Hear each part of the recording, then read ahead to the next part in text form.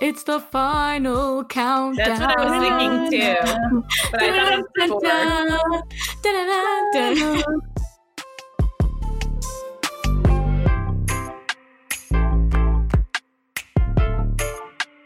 Hello and welcome to a special bonus episode of Allegedly Astrology. Right now, we're busy gearing up for season 2, where we'll continue to break down the astrology that happened during some of the biggest scandals and events in history.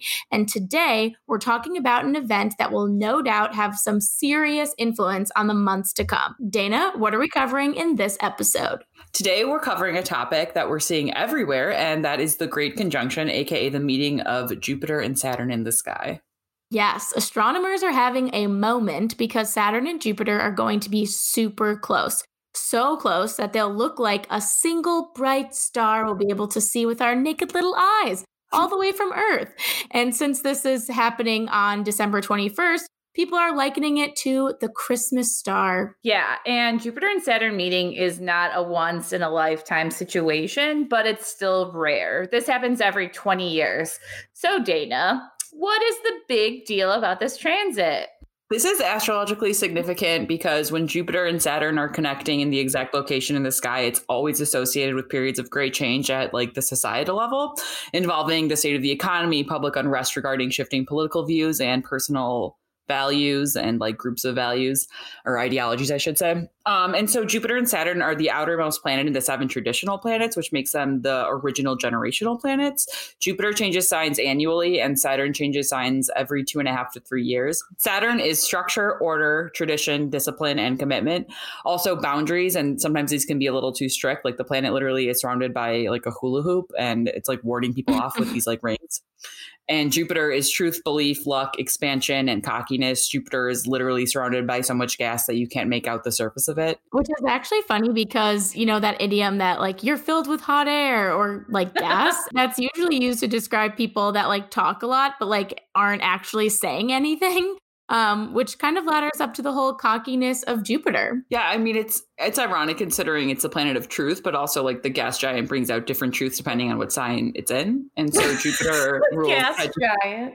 The gas giant. This is what astronomers who are, of course, having their moment. They're like, we don't believe in astrology, but this Christmas star, the Christmas star, like it's like the Victoria's Secret fashion show. Like, okay, calm down.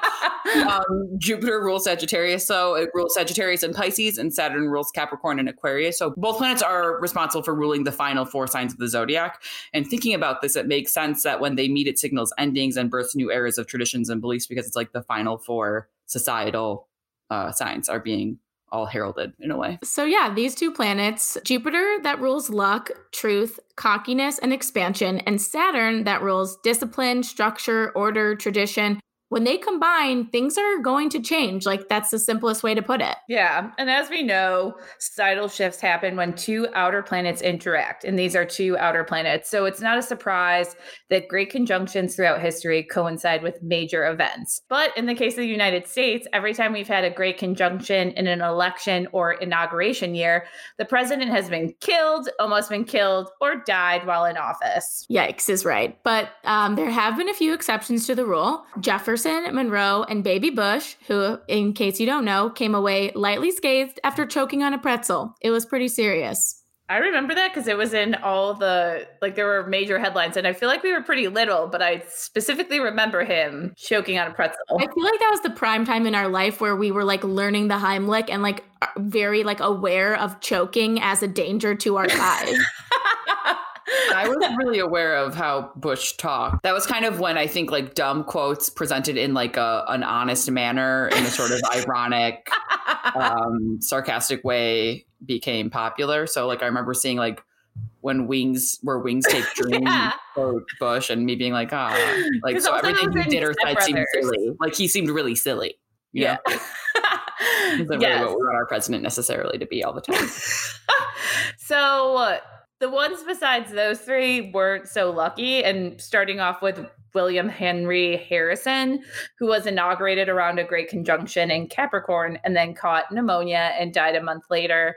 Then there's Lincoln, who had a great conjunction in Virgo. And as we all know, he was later famously shot in a theater during his 2nd term. Honest Abe. Then James Garfield had a term under a great conjunction in Taurus and was shot. After him, William McKinley's second term happened under a great conjunction in Capricorn, and he was also shot. He didn't die right away, but he died months later from the wounds. Saturn and Jupiter is actually like a pretty combustible conjunction. It's like Saturn is like the cocking of the gun, and then like Jupiter is the release, the gas giant. Oh my God. I hate that.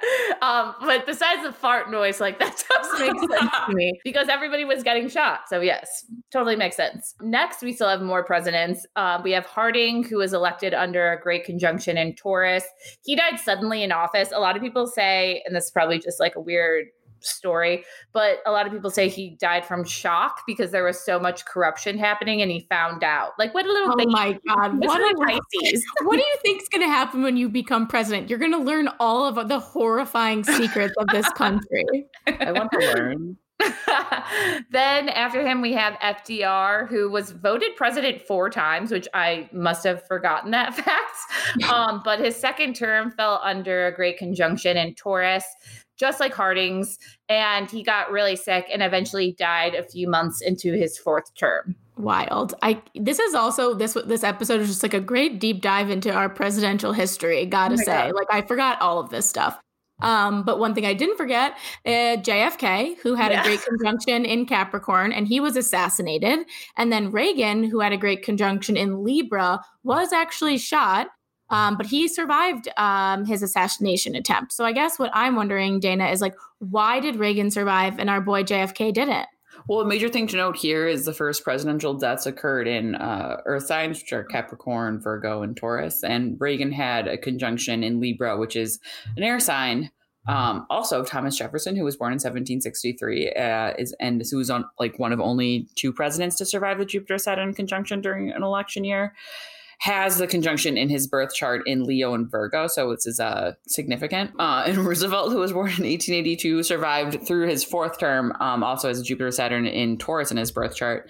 And so, like, I tend to think that difficult transits impact people differently who have similarly difficult transits in their natal charts, which isn't to say that they're always like favorable, but occasionally they can be and like favorable, and often they're not terrible. Like, this person is kind of made to withstand this because it's natal to them. Interesting. I mean, yeah, I guess that makes sense. But just want to be clear here. We're not saying or predicting that like Trump or Biden are going to die or anything, because there's really no way of knowing how this energy will end up manifesting. But here at Allegedly Astrology, like, we study historical patterns that have happened and what it might mean when that pattern is about to repeat itself. So we're just doing our due diligence here.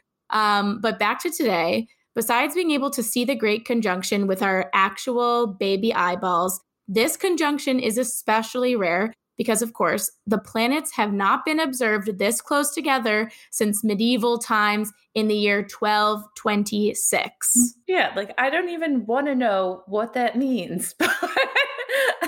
I mean, on brand. Besides that, since the 1800s, the great conjunctions have almost always occurred in Earth signs. Because of that, we've seen a focus on the Earth and physical related matters. So, like getting that cash, like people only focusing on getting more money, accumulating more land, like all the countries like sucking up all our resources. And that's also why we're seeing a huge bunch of issues with the environment.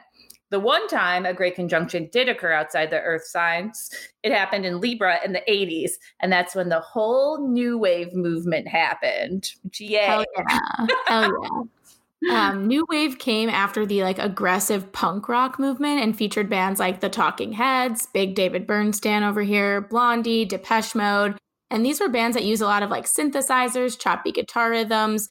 And these songs were like poppy and humorous. And it was really different than the darker, more political undertones of music that was popular in the 70s, which seemed like a pretty big shift in tone. So I feel like I'm curious, not just musically, obviously, but like, what can we expect for the Great Conjunction this time around?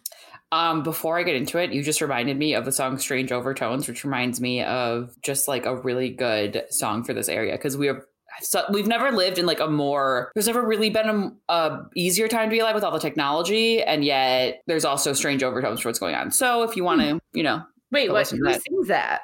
It's by David Byrne or Brian Eno. It's from the Talking Heads, but it's not Talking Heads. Totally recommend it. Good song. Very new wave. Okay, so the chart for the Great Conjunction 2020, this is like the beginning of a new era, and it shows it.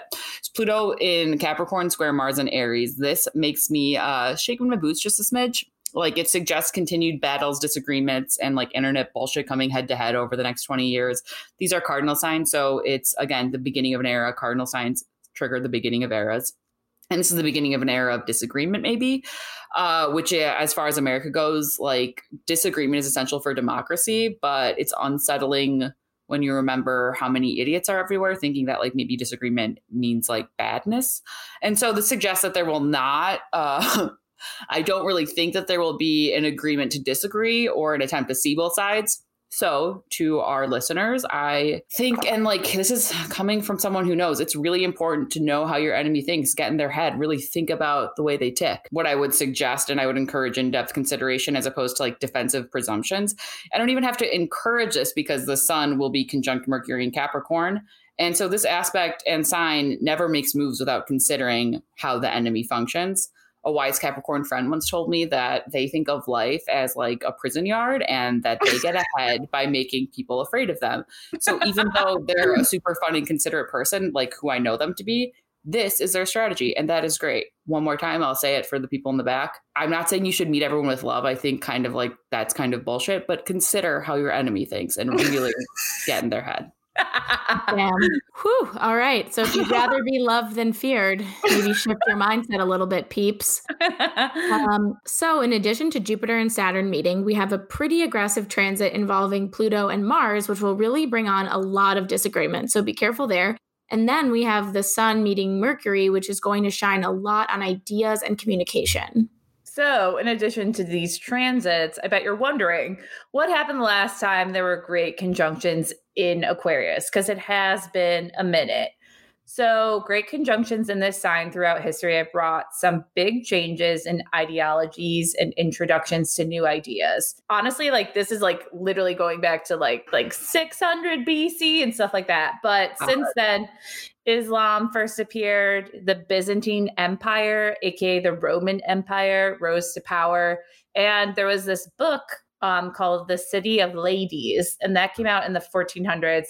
And it really freaked people out because it said women should be valued in society, which I feel like now is like, to me, an obvious thing, but it really ruffled some feathers back in the 1400s. So all of these are just examples of ideas that were really ahead of our time. Is it obvious? Because the Equal Rights Amendment still hasn't even passed. So everyone thinks women's rights are fucking groundbreaking, but these were all innovative ideas. Even if they seem like obvious to some, they were really innovative back then that challenged the old way of doing things. And these examples go to show that we should be expecting a lot of new ideas and changes to old structures during the next few years, which like, hot damn, like let's get it going. Oh yeah. Also the interwebs.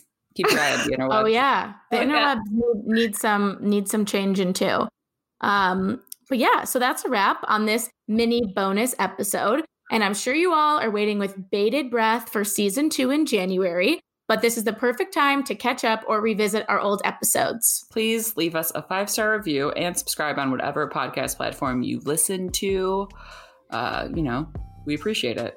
Yes, and smash that follow. We're Allegedly Astrology on Instagram and Reddit, and Allegedly Astro, shortened Take Note, on Twitter. Yeah, you better smash it because it's the only action you'll be getting this Christmas. Ching. I'm Elise. I'm Dana. And I'm Sarah. And this is Allegedly Astrology.